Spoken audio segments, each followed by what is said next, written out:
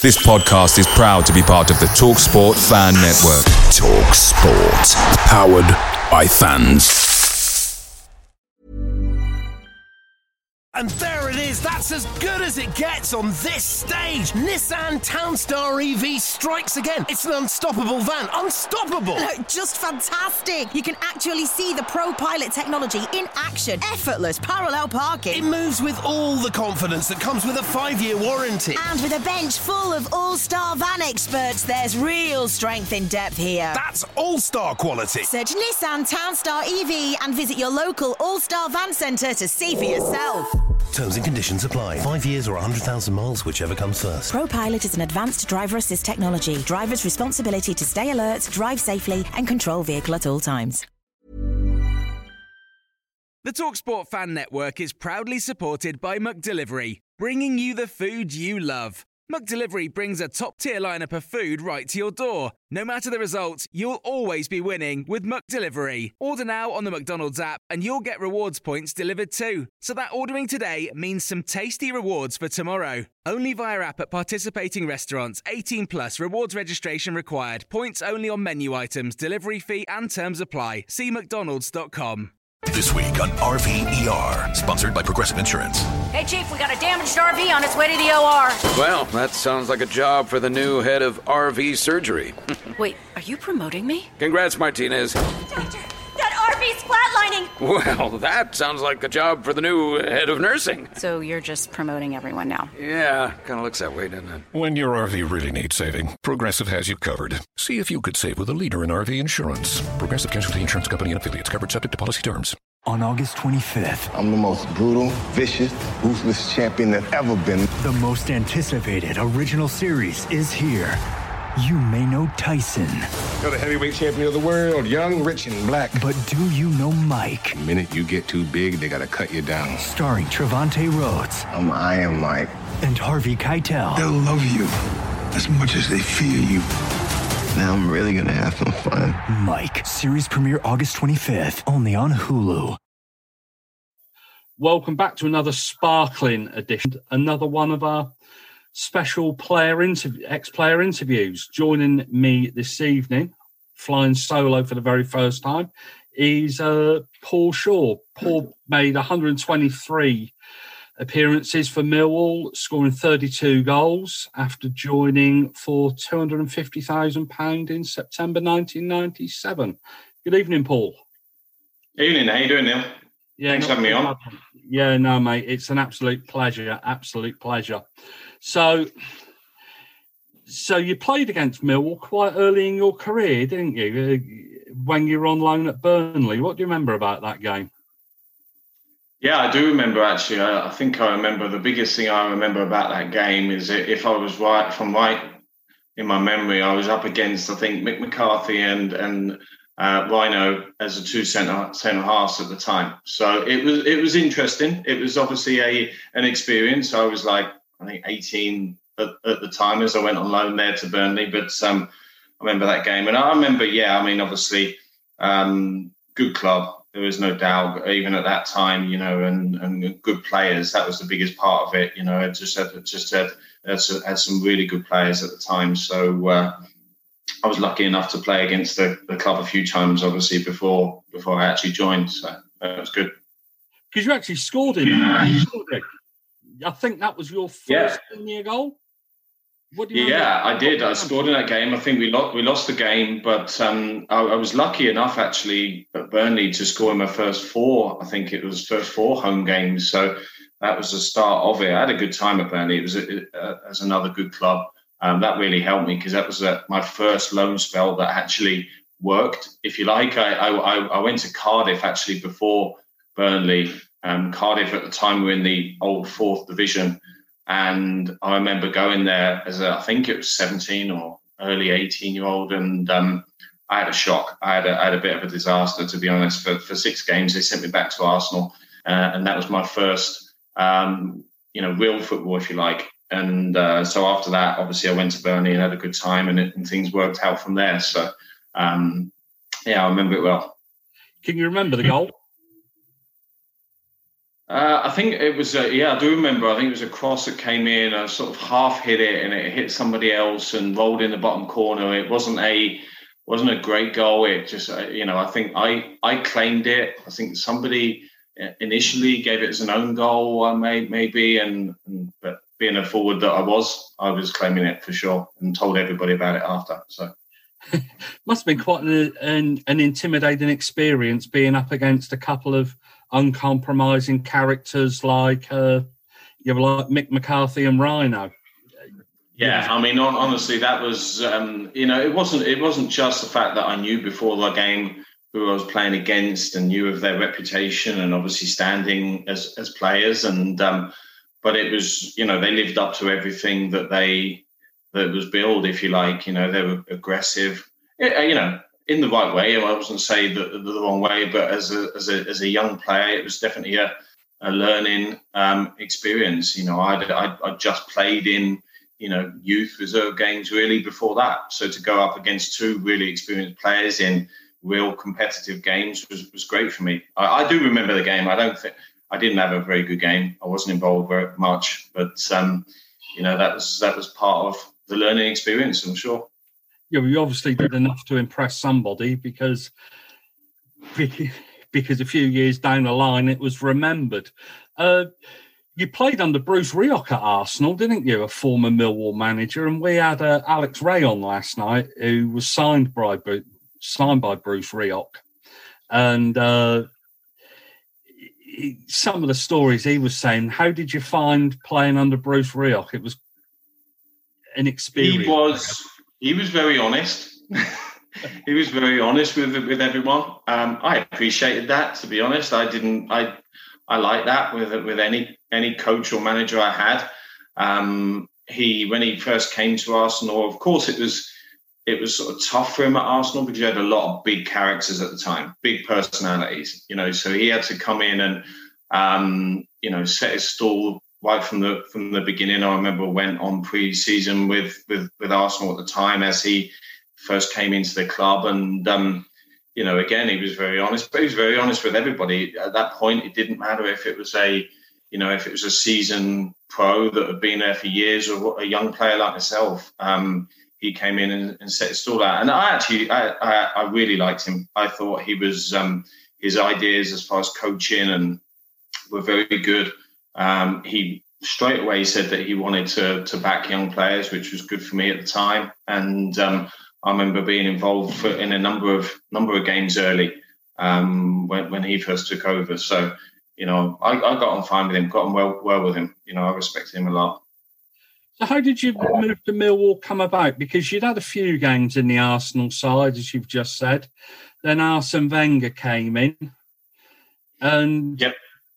They kind of dried up a little bit, didn't they? Yeah, I think, and again, he was another one that came in and was very honest with all young players at that time, and I was in and out the squad at the time, and he just said to me, "Listen, we've got players coming in. I think your opportunities are going to be limited, and I want to find the right place for you to go and play." And it was really interesting actually, because the one thing I really liked with Arsene Wenger is I'd actually had a couple of opportunities to leave before I went to Millwall.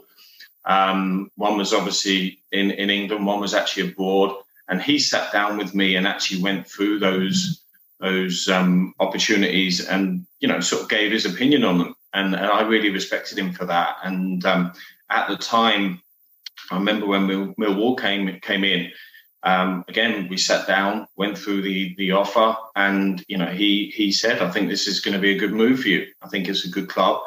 It's something that I think will work for you." So, I think they got a good offer, financially for the club as well. But it's Arsenal; they're not going to be worried about 250 grand. But I really appreciate the fact that he sat down, went through the offers that came in, and went through it with me. So it wasn't a case of me being a young player that was just to one side and we're not interested in you anymore, and obviously we just want you to move on. He actually took the time to sit down with me and go through those offers, and I really appreciate that and respected that. So did you have more than one offer at the time? Well, actually, it was a couple of months before. I had a couple of offers before that, which, as I said, I didn't agree on at that time. And then, a couple of months after, the Millwall one came along. So not at that time did I have more than one offer, but it was definitely.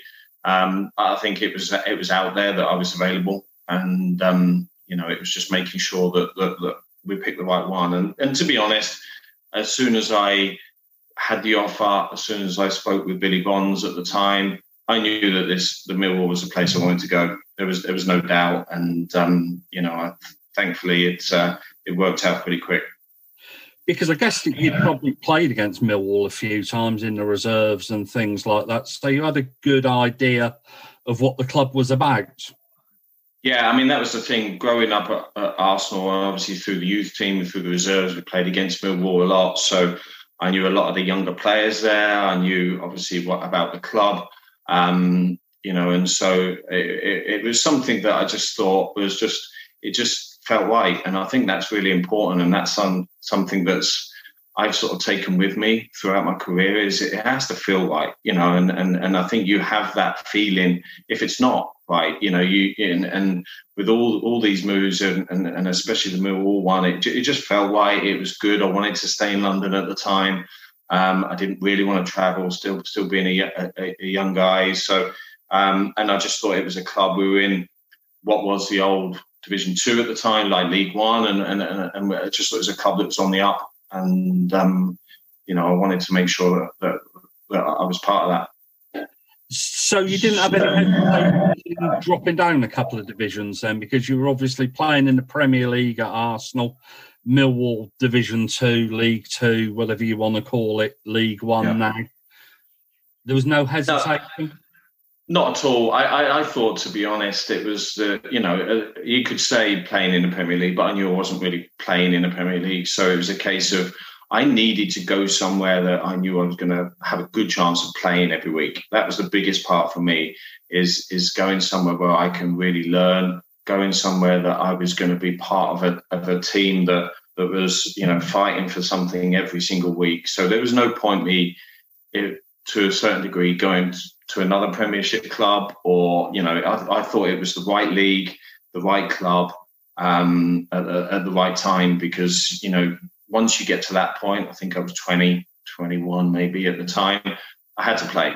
I had to go somewhere where I could really prove that I could play every week, and that didn't bother me at all going to that level. Is that how Billy Bonds told you to move? You will come here and you will play, use it as maybe a stepping stone to get back up again? Yeah, I think I knew straight away if they were prepared to pay the money for me. And again, it's not big money. It's not big money now. It wasn't particularly big money then. But I knew that if they were prepared to pay that money for me, that they definitely wanted me. And he'd done his homework on me. I know he'd been to a number of reserve games we had prior to that. He knew all about me as a player. And that's something that drew me to the club as well, and drew me to him, because it wasn't a case of just, we think we want you here, we think we want you at the club. I knew that they wanted me at that point. So when you're a player and you know that a manager definitely wants you there, then I think you'd be stupid not to go. Because you really hit the ground running that first season. I know the first game was a bit of a blip. I think we played Wimbledon, didn't we, in the League Cup? And I think we came out on the wrong end of a spanking. Yeah, we did. We certainly did. And I remember that game very well as well. That was Vinnie Jones played in that game. So it was my first, first club game for the club, but also playing against him and Wimbledon at the time were a good team. But yeah, I mean, things just seemed to, as I said, just felt right from the start, and not just, being around the training ground with the guys and the coaches and all that. But as soon as I started to play at the Den, it just felt right. And I was really pleased I made the move. That first season, very good season. I think you scored 11 goals, didn't you? Yeah. And it was really frustrating, actually, looking back on it, because I think, if you look at, I don't know, it might have been a December, January time. I think we were in the really pushing to get in the playoffs and really do well. And we had a really good spell, and it just sort of tailed away towards the end. But it felt really good for me as far as, scoring goals. And I think in that first year, as it happened throughout my career, really, there was times that I was playing up top, as a forward. There was times that I was playing in midfield. But, I think it just worked out, and I managed to get a few goals and obviously create a few, and hopefully help the team along the way. And we started to introduce a few good youngsters as well. So it was a good time, yeah. So what kind of went wrong that season? Because as you said, we had a decent first half of the season, and then it kind of started going wrong around about Christmas, didn't it? In January, we had a few successive defeats. I think 4 or 5, 6, wasn't it? And it was so frustrating that the fact that we were. I remember going that first year. We went to Watford. We won 1-0 at Watford, and we were really playing well in a lot of really good games. And we were very organised. And I remember Alan McClure was playing at the back, and we were very solid. And things were going well. And it just unfortunately we just seemed to. It tailed away. I think we probably got a couple of injuries, and we just we couldn't keep it going. And it was really disappointing, because I think early in the year we felt like we could beat anyone. And the biggest part of us at that time is we felt organised as a team. Defensively really solid. And things were going really well. And we had some good experience in the team as well. And we just faded, unfortunately, and that was really frustrating. Yeah, I'm just looking at it now, because you were Player of the Year, I think, that season, weren't you? I think it was that one. Yeah, I think it was. Yeah, I think it was just before Rhino came in as a coach. Yeah, as a manager. So that was the. I think it was the first year. Because you mentioned that we'd started introducing players. We'd started introducing the likes of Tim Cahill, wouldn't we? Neil Harris, I think, came in that season, and Lucas Neal, Stephen Mead. And what was it like to see those come through? It was actually really good, because I remember we would do quite a bit where, say on a Thursday or a Friday, the first team would play against a youth team. Obviously, like it happens all the time. And I remember some of those games, and we would always say, "Geez, there's some good kids here. There's some good kids coming through." And gradually as the season wore on, and unfortunately we wasn't getting the results that we wanted to really push on, then some of those kids started to be introduced. And as you said, Neil Harris was Chopper was brought in as well, and he got going pretty quickly as well. So we suddenly ended up having a core of players that Richard Sadlier came through as well, and there was a core of players that were really knocking on the door, and we knew it was a good time for the club, because I think the club were in a starting to get into a decent position financially. Good kids coming through that they could introduce into the squad that would make the team obviously stronger.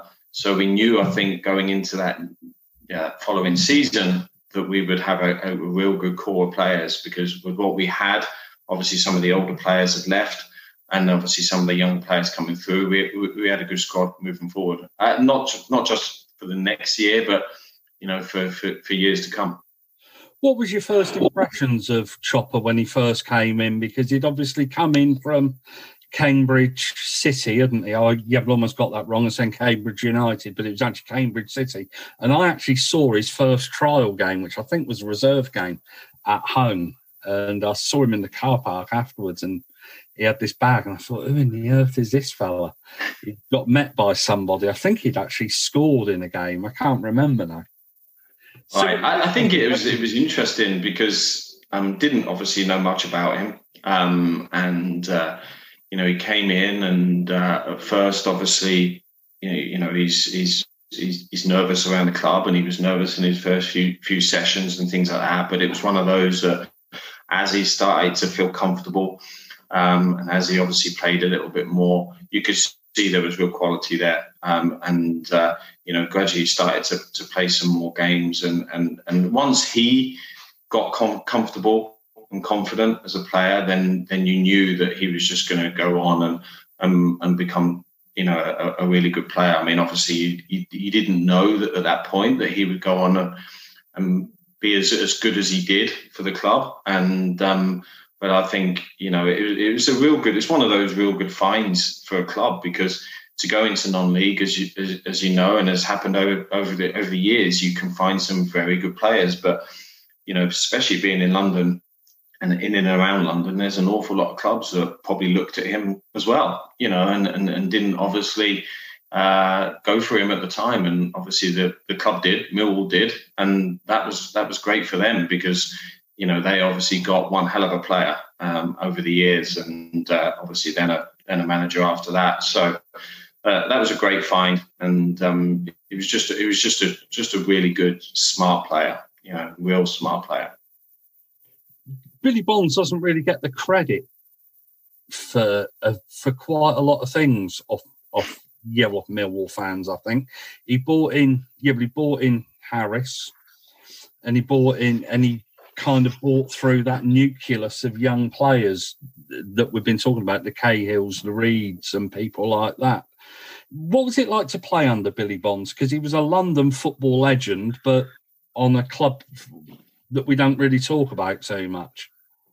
No, and I think it was obviously, with his connections with West Ham, I think it was tough for him, if you like. He had to win, and he knew that. But again, like we were talking earlier with Bruce Rioch, Billy Bonds is a no-nonsense, tell you how it is guy. And again, I really enjoyed that. I really liked that. He got us incredibly fit. It was the fittest I'd ever been. I'd never done work like we did at that point. The work throughout the week was incredibly hard physically. But again, I think looking back on it, it was exactly what I needed, and it was exactly what the team needed at that time. And he wanted his teams to go out, express themselves, but work extremely hard. He wouldn't. He would be the first one to tell anybody if he didn't feel like they were working hard.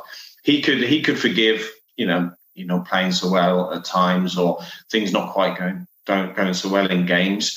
But if he thought that you were not working hard for the team, he just wouldn't play you. That'd be as simple as that. He wouldn't play you. And again, I think as a player, you respect that. That's something that should happen without doubt. You should work hard. You should be able to give your best for your team and for your teammates every single game. And he was really big on that. As we know what type of player he was himself, I don't think he would have that from many players that he played with, and so he was definitely not having that as a manager. And, as I said, he got us really fit. I had a lot of respect for him. And I think it was really tough, because at that time, as I said, he got us really organised, and we were going in the right direction. And unfortunately, it all dropped off at the wrong time at the end of that year. And obviously, he lost his job. But towards the end of that year, I think he just wanted to look forward. I mean, he wanted to look for giving the young players an opportunity to look after the club and make sure that they're moving in the right direction. And unfortunately, he was not, there after that year. But he wanted to make sure that those young players had the opportunity. But a real good guy. Honestly, he was one of these guys that was football mad. He would talk about it over and over again. He would talk in the dressing room after games about the game. He just loved it. And, I had a lot of respect for him.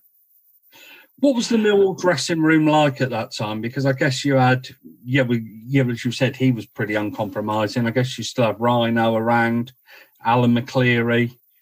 I think that Jimmy Carter had come back by then, didn't he, from Arsenal briefly? Yeah, we had Andy Gray, Paul Wilkinson, more experienced players there. And the dressing room was great, actually. And as I said, Nigel Spink was there at the time. So we had a lot of experienced players. Paul Allen, the names are just coming to me as they were there. So a lot of experienced players that played at high levels. And I think for me as a young player at that time, that was exactly what I needed, because you're not only learning from a manager that played obviously at a very high level, but there was a lot of players there that played at a high level that I could learn of. So that was really good. But as I said, as the season wore on, that dressing room changed a little bit, because we then started to add some more younger players, and obviously players like Chopper that we brought in. And it sort of changed a little bit. At the end of that season, a lot of those older players moved on.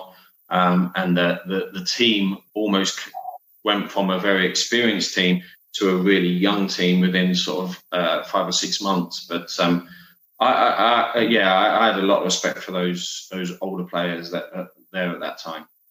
And I guess being a younger player as you were then, it's better to have those characters around as opposed to, we just come from Arsenal and they place everything on your shoulders. So at least you could kind of blend into the background a little bit, couldn't you? And I felt like it was a very easy dressing room to go into. The guys were very welcoming.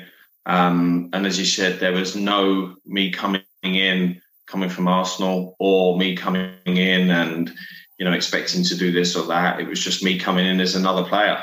And, that's what I really liked about it.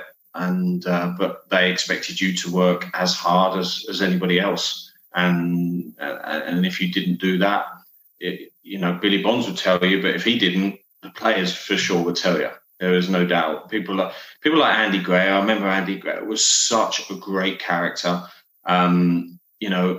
Such a competitor. As soon as you walked over that white line into those games, he was on it. And then obviously you have people like Rhino around and people like that. So, you had to pull your weight, if you like, Yeah, they certainly weren't put up with any big time Charlies coming from Arsenal, were they?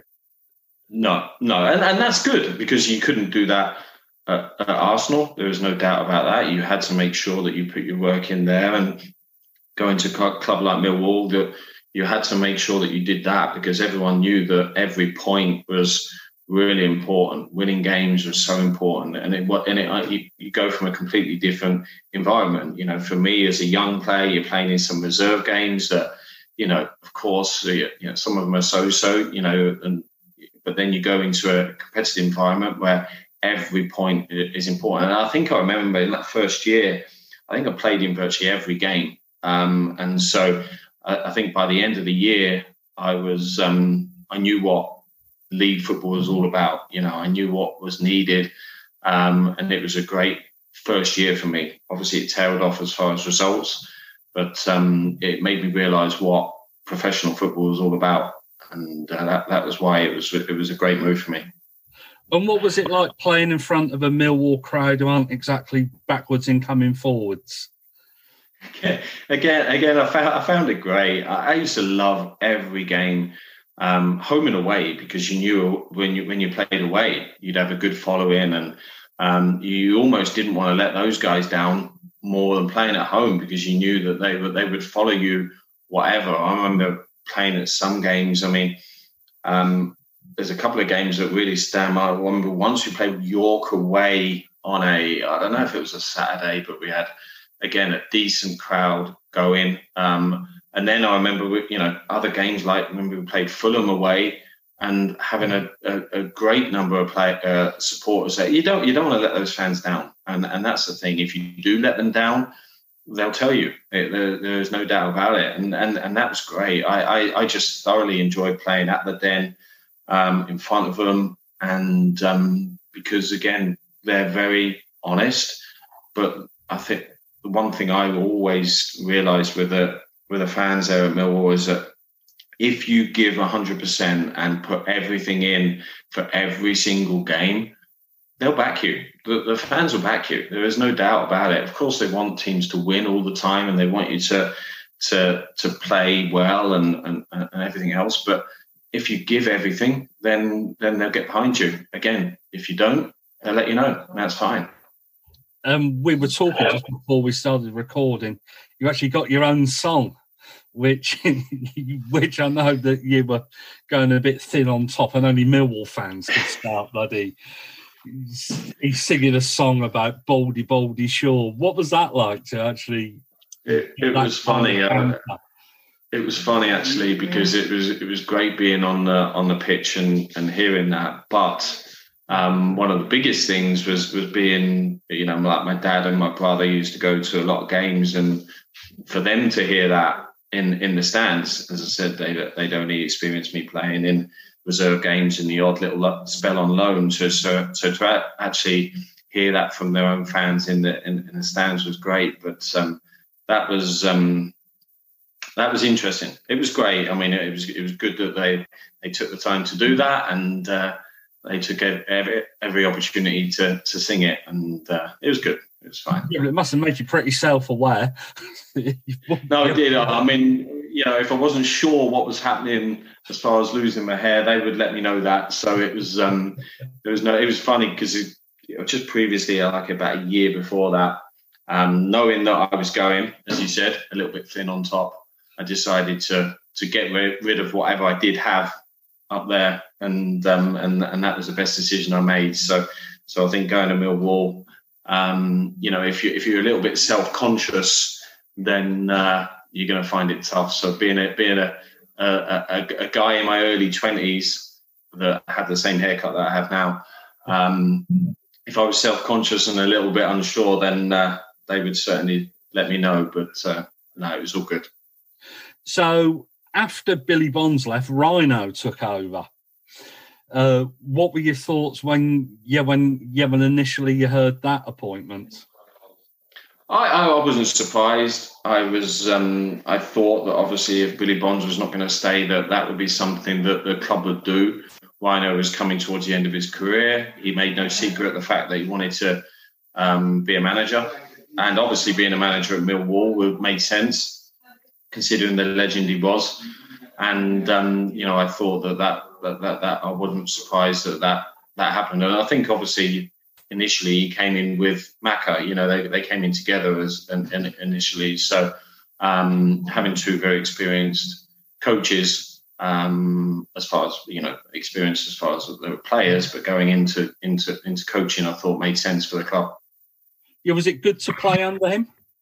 Yeah, very good. I think with Rhino, you knew what you're going to get there, but he was actually a lot mellower than I thought he would be as a coach. No chance, really. He was, honestly. You see him as what maybe he is as a player, and you think you're going to get this really aggressive guy, if you like, as a manager, and he wasn't at all like that. He was, he had his moments for sure, but he knew exactly what he wanted.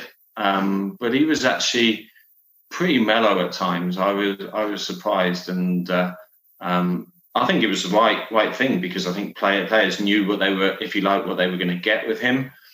But sort of pleasantly surprised that there was times that you thought you were going to get a rocket, and he didn't. And then other times that he would, but he was pretty mild, to be honest, I thought. Was it difficult from your point of view? All of a sudden, 1 minute he's your mate and you're laughing and joking in the changing room and on the training pitch, and the next minute he's your manager and he's telling you what to do. Yeah, sometimes that becomes a little bit surprising, but I think the good part, in a way, what the club did at that time is a lot of the more experienced players, or the players that were around Rhino's age, they moved on. So he actually inherited a squad that was actually quite young, and a squad that obviously really respected him. As you said, some of those younger players that we mentioned were starting to come through. They were part of the first team squad all the time. So naturally he had the respect of those guys. I can't remember what senior players did stay, but most of them, I think, moved on. So I think it was easier for him to be able to manage that dressing room, considering it was a lot more younger players, at the time. Yeah, but it must have been good that you were starting to play with players a little bit younger and you could see what the club were trying to do at that stage. Oh, yeah. I mean, there was no doubt that once those players started to get introduced and started to play regularly, that there was an awful lot of talent there and a lot of talent. So we ended up going from a probably like an experienced team to a really young team. And, you know, you had Chopper, you had Sads that came in, obviously Lucas Neal came in, Tim Cahill. They even brought younger players like Joe Dolan in as well. On August 25th, I'm the most brutal, vicious, ruthless champion that's ever been. The most anticipated original series is here. You may know Tyson. You're the heavyweight champion of the world, young, rich, and black. But do you know Mike? The minute you get too big, they gotta cut you down. Starring Trevante Rhodes. I'm Iron Mike. And Harvey Keitel. They'll love you as much as they fear you. Now I'm really gonna have some fun. Mike, series premiere August 25th, only on Hulu. Your work technology should help your organization run better. Monday.com is an intuitive platform designed to help teams of all sizes work better together and maximize results. With Monday.com, you can easily customize your workflows to fit your team's exact needs and create automated updates to keep everyone up to speed in real time. Experience the power of a single platform that replaces your costly tech toolbox and the headache that comes with it. To start your 14-day free trial, go to Monday.com. There's a lot more that I've missed out. But the team became very young, and so we did very well. We were obviously inconsistent at times, but I think everybody could see which way the club was going, and it was certainly an exciting time for the club. And Rhino kind of moulded that team into his own kind of way, because I want to talk about a game against Manchester City at the Den that finished 1-1 in October 1998. Yep. And you got sent off, didn't you? Yeah, I know. And it was, I remember it very well. It was a challenge by Tony Vaughan that was actually right by the dugouts there.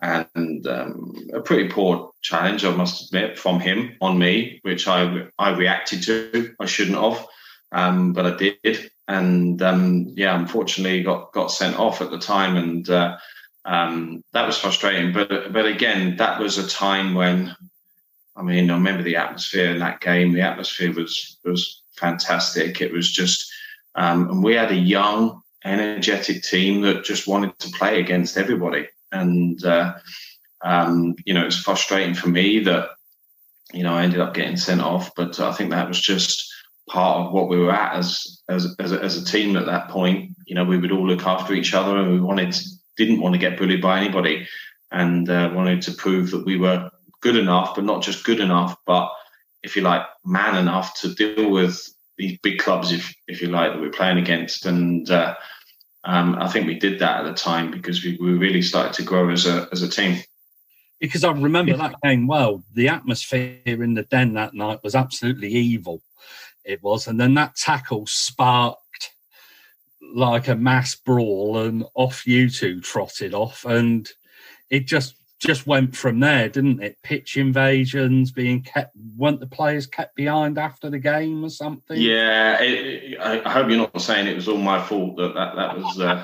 Yeah, no, but it was obviously Tony Vaughan's fault for. No, of course. Yeah, but no, we ended up having a bit of a back and forth with them. I think over a couple of years with Man City, because I remember the game at Main Road that year. I think it was that year. Again, we brought a lot of supporters, and it was a pretty intense game. I think they won that game, but yeah, you're right. I think that game the atmosphere was set from the fans. It was a great atmosphere, and as I said, we're just a young team at that time that wanted to prove that we were good enough to play against these big clubs, so-called big clubs. Nobody's any different when they get on the field, but. And we were good enough to play against them, which we knew straight away. We knew that ourselves. We just wanted to prove it to everybody else. And you couldn't afford to let teams bully you, could you? Well, for the want of a better word, push a young side around. You had to set your own mark. And to do that at Millwall in front of a full house, there's no bigger way of doing it, really, is there? No, and I think that a little bit was the attitude away from the club to us, especially at that point that we were a young team, not sure that if we can really look after ourselves. People thought that, yes, we had some talent and we had some good players, but against these, if you like, more experienced clubs, were we going to be able to deal with it? If we didn't, then we would certainly found out. And we didn't want it to be like that. We wanted to make sure that we knew that that people knew, or big clubs knew, that we were good enough. And I think we proved that pretty quickly within that season.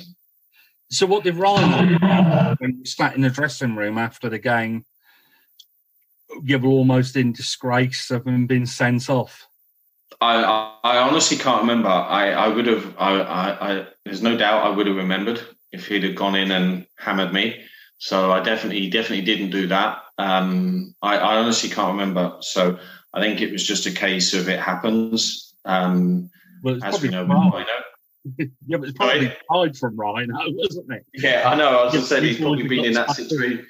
He's been in that situation before himself as a player, and so I think it was just a case of, I think to a certain degree, I was sort of lucky that both of us got sent off, and not just me, and would have put our team in a spot of bother. But no, it was obviously both of us got sent off, and I don't remember what his reaction was, to be honest.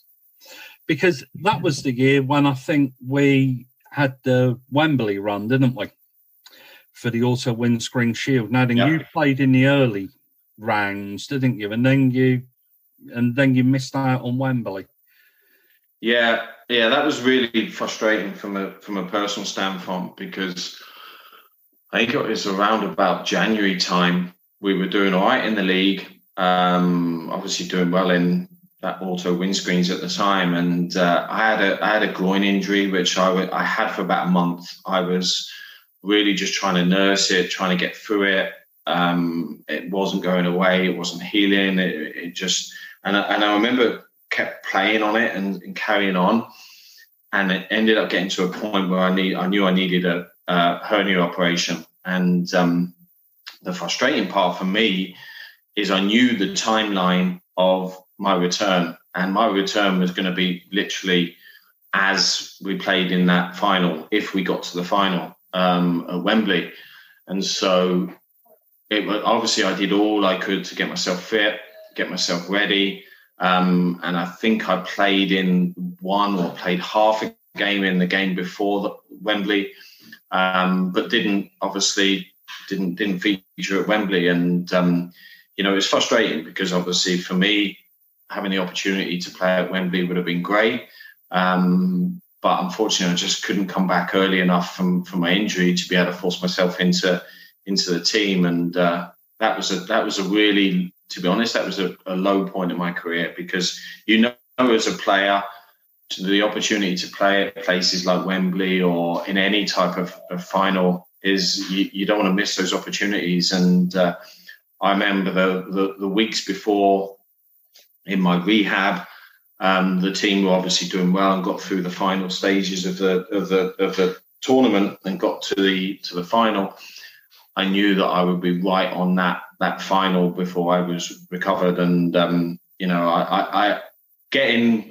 was on the bench at the time at Wembley, so I thought I had a chance, obviously, of featuring in the game. It didn't happen, and so that was a real low point of my career. Was Wembley like a carrot that was dangled in front of you during this rehab? That it was like some light at the end of the tunnel, but a cruel light at the end of the tunnel at that? Yeah, it was, because, as I said, I always had that as a thought of, wanting to come back. And the frustration for me, looking back now, is that was the only operation I had in my whole career. I was lucky, and so to have it at that point, knowing that, Wembley was there and I had the chance of possibly playing at Wembley, it drove me to obviously, get my rehab sorted out and quickly. But I knew I knew from the timeline that I was really pushing it, and it was really frustrating, the fact that, if Wembley was a month later, I'd probably got myself in a obviously a better condition and a better chance of featuring in the game. But it wasn't, and that was really tough. But it happens. It happens to a lot of players, and it was just unfortunate. What was the build up to the game like? Because obviously you said you were on the bench, so you were in and around the squad. And what was it like? It was great. I mean, again, the club treated us really well. I remember that week prior, we had the top-notch preparation for the game, and obviously just all that going to Wembley, all that build-up, everything around it, it just felt so special. Wembley is a special place, and just the build-up of that, knowing that you're building up to a game at Wembley, just to get in there, get into the stadium, preparing for the game, walking out before the game on the field, and starting your warm-up, it was really special. And I think it was great for everybody, for the club at the time. But unfortunately, Wigan beat us in the game, and that obviously was disappointing, because after the game was not as good. Obviously, everyone's disappointed that we've lost. You don't want to go to Wembley or play in any final and lose. Nobody remembers losers. Nobody remembers somebody that comes second. And unfortunately, we lost that game, and that was really disappointing. I think what probably made it worse for most people was the whole of the stadium was Millwall fans, and they went and scored in the last minute, didn't they? Yeah, they did, and that's the thing. The atmosphere was great inside the stadium, and Wigan had a very small corner of a few supporters, and that was it. And it was a really late goal, and that was tough for everybody to take, and obviously including the fans. Would you have got on in extra time? So I know that. I don't know, but I really don't know. I mean, obviously, Nobody hadn't said anything. No. They hadn't said anything. Of course, as the game wore on, maybe that was the plan. Obviously, as tired legs started, and probably half an hour was the max that I would probably have been able to play at that time, coming back from injury. So maybe at some point in extra time, I would have got on, which would have been nice to maybe have an opportunity to change the game or influence the game in some way. But it didn't happen, and that was frustrating. And then we move on to your third season at the club. What do you remember about that third season? Yeah, again, that was a tough time, because I think at the time, Chopper and Richard Sadlier had really pushed on as two forwards at the club, and two young players that were playing really well. They had a way of playing with Rhino that was working, and it was a case of me just sort of playing the odd game here and there, and it was tough. But at the end of the day, I had no complaints. The team were playing well. The team were doing well at the time. And obviously the two players that were playing as forwards were playing well. So I just had to get whatever minutes I could. As we unfortunately got to the into the playoffs, and I think lost at Wigan again. Was it at Wigan? I think it was at Wigan. And I pretty much knew after that it was probably the right time for me to move on. I think we're always driven by the same thing. I want to play, and I want to play in someone's first team. And, I think the way that Millwall were going at that time, the young players were really pushing through and playing well, and the team was on the up. So I knew it would be difficult to stay at Millwall and play the number of games I wanted to play. So unfortunately, I came to that decision that I had to move on. The club were great, to be honest. I remember talking to the chairman at the time, Theo Pafitis, about it. He asked me if I would consider staying. But I think at that time it was just right for me to move on and try and find some games somewhere else. Yeah, because I guess you were at the middle part of your career then, weren't you? So you weren't quite ready to back up good players, mind you, Sads and Neil Harris. So I guess it probably reached a natural conclusion, didn't it? Yeah, I mean, the thing is, I think, I'd gone the sort of the whole season at that point. It wasn't as if I just sort of lost my place towards the end of the season. I'd sort of been in and out all season anyway. So, and as I said, I knew the way that the club was with those two guys and other guys playing really well, and the way that the team was set up. That I think, like you said, I think I was 24 at the time. 24, 25, and it was the right time for me to again move on. And I didn't want to.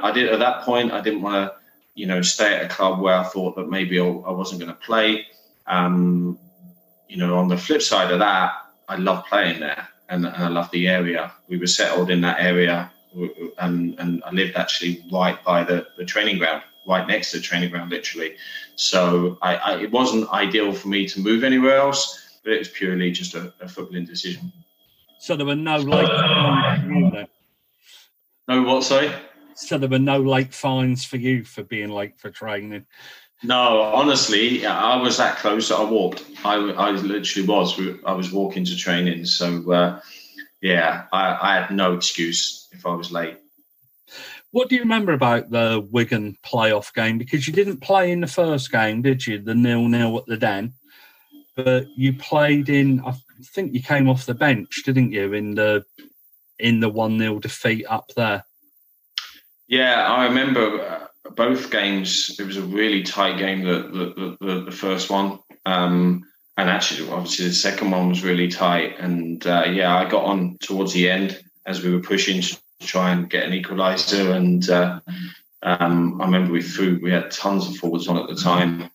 Towards the end, trying to obviously get the goal back. So that was really frustrating for us as a set of players, because I think, as I said to you earlier, I think we started the season trying to prove ourselves as a good team and a team that could look after themselves. We proved that. We've gone throughout the whole season, obviously did really well throughout the season, got ourselves to the playoffs, and we thought we were ready to get promoted. Ready to go into the championship, and we thought we were good enough and ready to do that. So to lose that game was a real disappointment for everybody, because I know the team did it. I think the season after, which was great, and but I think we were ready that year before as well.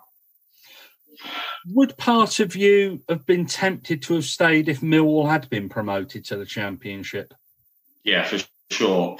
I think, as a player, you have to have that ambition to play as high a level as you possibly can. And, I think naturally, if the team had got promoted, then there's a good chance I maybe would have stayed. Who knows? I mean, obviously, I'd have had to have those discussions with the manager and obviously the chairman and see what their thoughts are. But of course, at that time, as Gillingham came in and they were in the championship, I knew that that was the right place for me at that point. Yeah, there's more of a temptation, isn't there? If you're playing at the higher level, is to actually hang around for a year, see how it goes. I don't know, injuries, that kind of thing might have taken hold, so you might have got a few more run of games. Yeah, and that's the thing. You're playing at a higher level, so the team maybe would have changed a little bit more. As I said, things would have maybe been a little bit different. And, the team probably would have had a larger squad if they were in the championship, and would have invested a little bit more in different players. So, there would have been that temptation to stay. But, I think, unfortunately, as we did lose to Wigan. What was it like negotiating with Theo? Because obviously this big character on Dragon's Den, big businessman, tight as a duck's whatever, yeah? And you're having to go in and you tell him, Theo, I really want to leave, mate. Yeah, I mean, it was a good conversation. It was fine. He was, as I said, he was trying to say to me to stay for another year, which was good. Good to hear that. I mean, obviously that he did. But I think, ultimately he understood my situation. He understood what they had at the club at the time with good young players playing well in my position. And I think ultimately he understood. It was good that he wanted me to stay at the club, but I think he understood my reasons for, at that point, wanting to move on, which I think was right for everybody. And he got quite a good price for you as well, didn't he? Typical Theo. He got, 450 grand for you, didn't he? Which was obviously a substantial profit on what we'd paid for you 3 years before. Yeah, I mean, I think at that time, again, like we said about before I joined Millwall, we'd actually played against Gillingham a number of times in the previous couple of years, for Millwall, and I'd always managed to do okay in those games, against Gillingham. So I knew that, as that season ended, that they were interested. And as I said, they were a club that was in the Championship at the time, and yeah, they did. The club, which I was really pleased with, got a decent fee for me. So I think it worked out for everybody. Because there's always a bit of local rivalry. I know we don't class them as rivals, but we're probably about the nearest that they've got to rivals. So there was always a thing, because there's a lot of Millwall fans from Kent. Yeah, well, obviously it's a bastion of Millwall supporters like Mickey. So there was always something there between the two sides, wasn't there? Always a little bit of edge in those games. And yeah, there was. I mean, I think playing in those games, it obviously definitely had a derby feel about it, for sure. I think there were two clubs obviously in similar leagues at the time, and really had some competitive games in those years. So I think there were always close games, always well fought games, and I think it was a little bit between the two supporters, not anything major, but I think it was good. There were two local teams, and that was another thing for me. Again, at that point, I wasn't prepared to move away. I was happy living where I was living, and didn't want to move anywhere outside London at that point. So it made sense from the geographical point of view as well.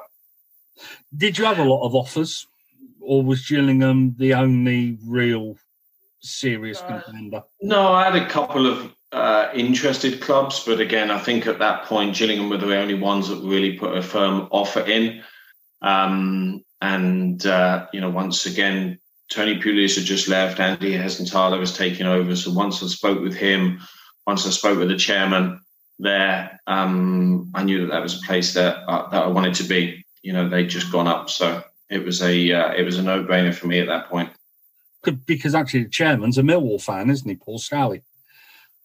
Yeah, I mean, and that was the thing. I think, talking to him at that time, it was almost like very similar to when I first went to Millwall. I think it was a club that was on the up. That was a good thing about both those clubs at the time. They were really ambitious, wanted to move forward, wanted to be better, if you like. And, that was what I liked about when I first joined Millwall. And that was one of the reasons why I wanted to go to Gillingham at that point. So both clubs were definitely on the up. Was it tough going past the Millwall training ground every day? Because obviously you were living within walking distance. Yeah, it was interesting actually at the time, because I remember I lived obviously very close. We had Marlon King that lived literally right around the corner, and Nara Noseworthy, and we used to drive together. So there was the three of us that literally lived right there at the Millwall training ground that used to obviously drive together to training. So that was strange considering we were so close to the training ground, but it's not actually that far, obviously, as you know, to Gillingham. So it worked out. You were just the other side of the world if you're a Millwall fan and you go in there on a Saturday afternoon for a game. And then because you had, 3 or 4 years there, didn't you? And Yeah, but did you play against Millwall again? I think you must have done, because we'd actually been promoted into the Championship, I think, a season or so after. Yeah, so not in the first year, not in my first year at Gillingham, but at the end of that year, Millwall got promoted. So after that, both teams were in the Championship, and I remember playing a few times against Millwall. So, I knew pretty much that Millwall, it was just a matter of time before they got promoted. As I said, the players that they had at that time in the team and the way the club was moving forward, I knew that they would get promoted. So it was good actually playing in those games and playing in the Championship because the two good teams at that point that really wanted to keep moving forward, you know. What was it like playing against Millwall, considering you've been there for 3 years and you'd grown up with a lot of those young lads that were now hardened professionals, weren't they? Yeah, it was strange at first. It was definitely strange, but you sort of get used to that. That's something that you have to do. I remember playing against Millwall for Sheffield United a few times. So I think that was something that you just get used to.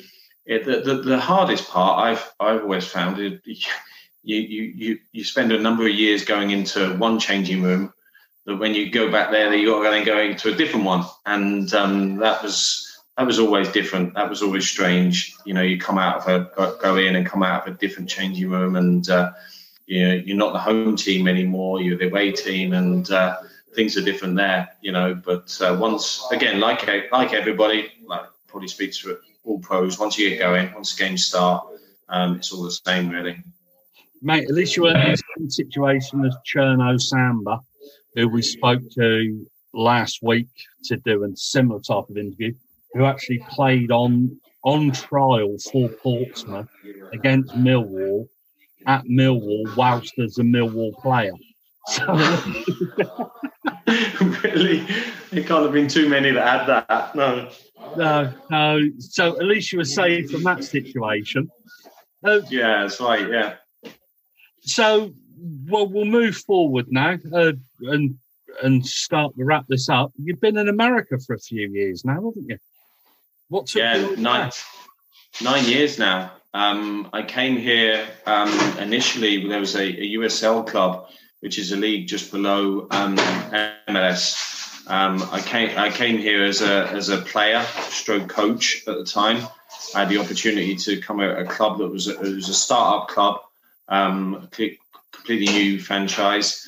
I thought it was a great idea at the time because it gave me the opportunity to still finish playing but start coaching. Unfortunately, within a couple of months, the manager left at the time. I took over the team. We finished the season, which went okay. Then, unfortunately, at the end of that first season, the team folded. The club folded, which did used to happen a fair bit to clubs here in the US. It doesn't happen so much now. So I was sort of left not knowing, my family were over here, not knowing if I was going to go back to England or stay in the US. And I was lucky because here in Orlando, the team was just starting, the club was just starting, and the coach at the time was Adrian Heath. And I played with him when I went on loan to Burnley. So he contacted me when he heard about the club folding, said that they were starting, obviously the club was starting here. Would I want to be part of the youth setup here? And once I'd obviously chatted to him a little bit about it, it was something I wanted to do. I think we'd had a sort of a year and a half in the US, in New York, and wanted to stay within the country. Obviously, moving down here was very different to New York, but it was good at the time. It was the right move for me, and I've stayed here ever since. So it's really worked out. Did you decide during your playing career that you really wanted to go into coaching? And yeah, I think it was, when I was obviously like most players, when you get towards the end of your career, you get to your early 30s or whatever, you're thinking about, okay, what's next? I realised I hadn't earned enough money to do nothing. I needed to do something. And, coaching was something that I definitely wanted to do. So I started doing my coaching licenses as I was still playing. And as I said, that was something that I knew I wanted to do. And I think the one thing I knew is I knew a lot of players that had obviously played, gone into coaching, and some had obviously stayed in coaching, and some had found it difficult to get coaching jobs back at home, back in England. So when I had the opportunity, as I said, to come over here to the US, I saw it as a good opportunity of a place that I could really learn coaching and really do it as much as I really wanted to, So coaching was something that I definitely wanted to get involved in. Now, I must admit, I always thought that I would definitely just stay in senior coaching with senior players. That was something that I'd always been around. Obviously enjoyed that competitive side of it and thought that was something that I would definitely want to be involved in. And, as I said, as that transpired, I became, involved in the youth, and I've just really enjoyed it since. I must admit, that's something that I've really taken to. I enjoyed developing young players, having the opportunity of doing that. And, whether I would ever go back to doing senior teams or senior coaching, I don't know. But as I said, it's something that I enjoy now, seeing kids develop, seeing them move on and become better players and better people. Are American kids more receptive and easier to coach than maybe kids that are over in this country?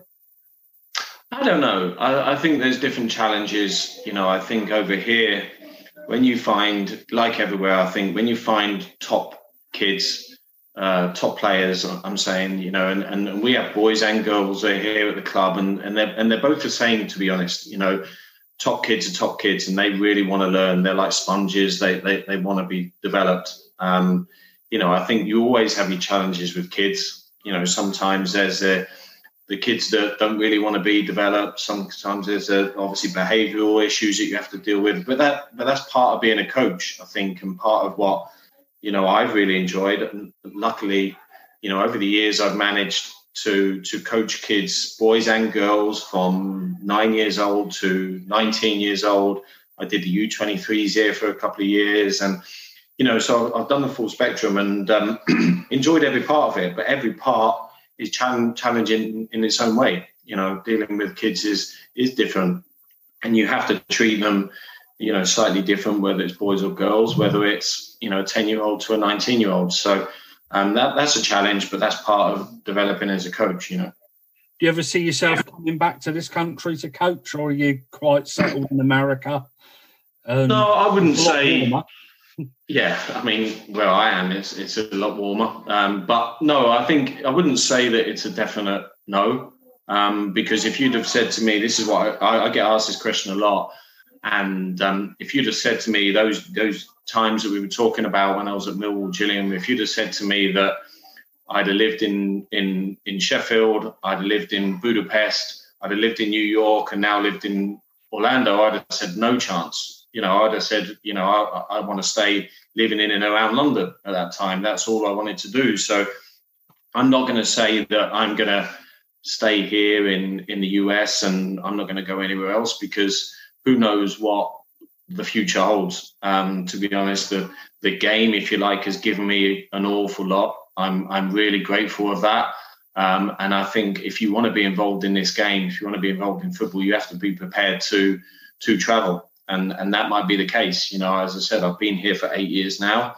I might be here for another 8. I might be here for another 8 months and decide to do something different, or go have an offer to do something different. So I would never look at it and plan, if you like. And I still consider myself sort of young as a coach. So anything could happen in the future, to be honest. Right, mate. That is absolutely brilliant. Absolutely superb. Thank you so much indeed for your time. You're welcome. With Vanguard Advice, no matter what your retirement goals are, they can help you get there and enjoy it for years to come. The financial journey is all yours, but you never have to take it alone. That's the value of ownership. Visit Vanguard.com and explore Vanguard advice. All investing is subject to risk. Fund shareholders own the funds that own Vanguard. Services are provided by Vanguard Advisors, Inc., a registered investment advisor. Here's the lowdown on lowering bad cholesterol from Leqvio. Lowering bad cholesterol is hard, but you could do hard. You lived through 5 fad diets, 11 sleep training nights, 9 mediocre middle school recitals, 1 heart attack. And with Leqvio, you can lower your bad cholesterol and keep it low with 2 doses a year after 2 starter doses. Prescription Leqvio inclisiran is given by a doctor for people with known heart disease on a statin with diet who need more help lowering bad cholesterol. Common side effects are injection site reaction, joint pain, urinary tract infection, diarrhea, chest cold, pain in legs or arms, and shortness of breath. Results may vary. Learn more at Leqvio.com or call 1-833-537-8462. Ask your doctor about Leqvio. That's Leqvio. Lower, longer, Leqvio. Away days are great, but there's nothing quite like playing at home. The same goes for McDonald's. Maximise your home ground advantage with McDelivery. Order now on the McDonald's app. At participating restaurants, 18 plus serving times, delivery fee and terms apply. See mcdonalds.com. And there it is, that's as good as it gets on this stage. Nissan Townstar EV strikes again. It's an unstoppable van, unstoppable. Just fantastic. You can actually see the ProPilot technology in action. Effortless parallel parking. It moves with all the confidence that comes with a 5-year warranty. And with a bench full of all-star van experts, there's real strength in depth here. That's all-star quality. Search Nissan Townstar EV and visit your local all-star van centre to see for yourself. Terms and conditions apply. 5 years or 100,000 miles, whichever comes first. ProPilot is an advanced driver assist technology. Driver's responsibility to stay alert, drive safely, and control vehicle at all times. This podcast is proud to be part of the TalkSport Fan Network. TalkSport. Powered by fans.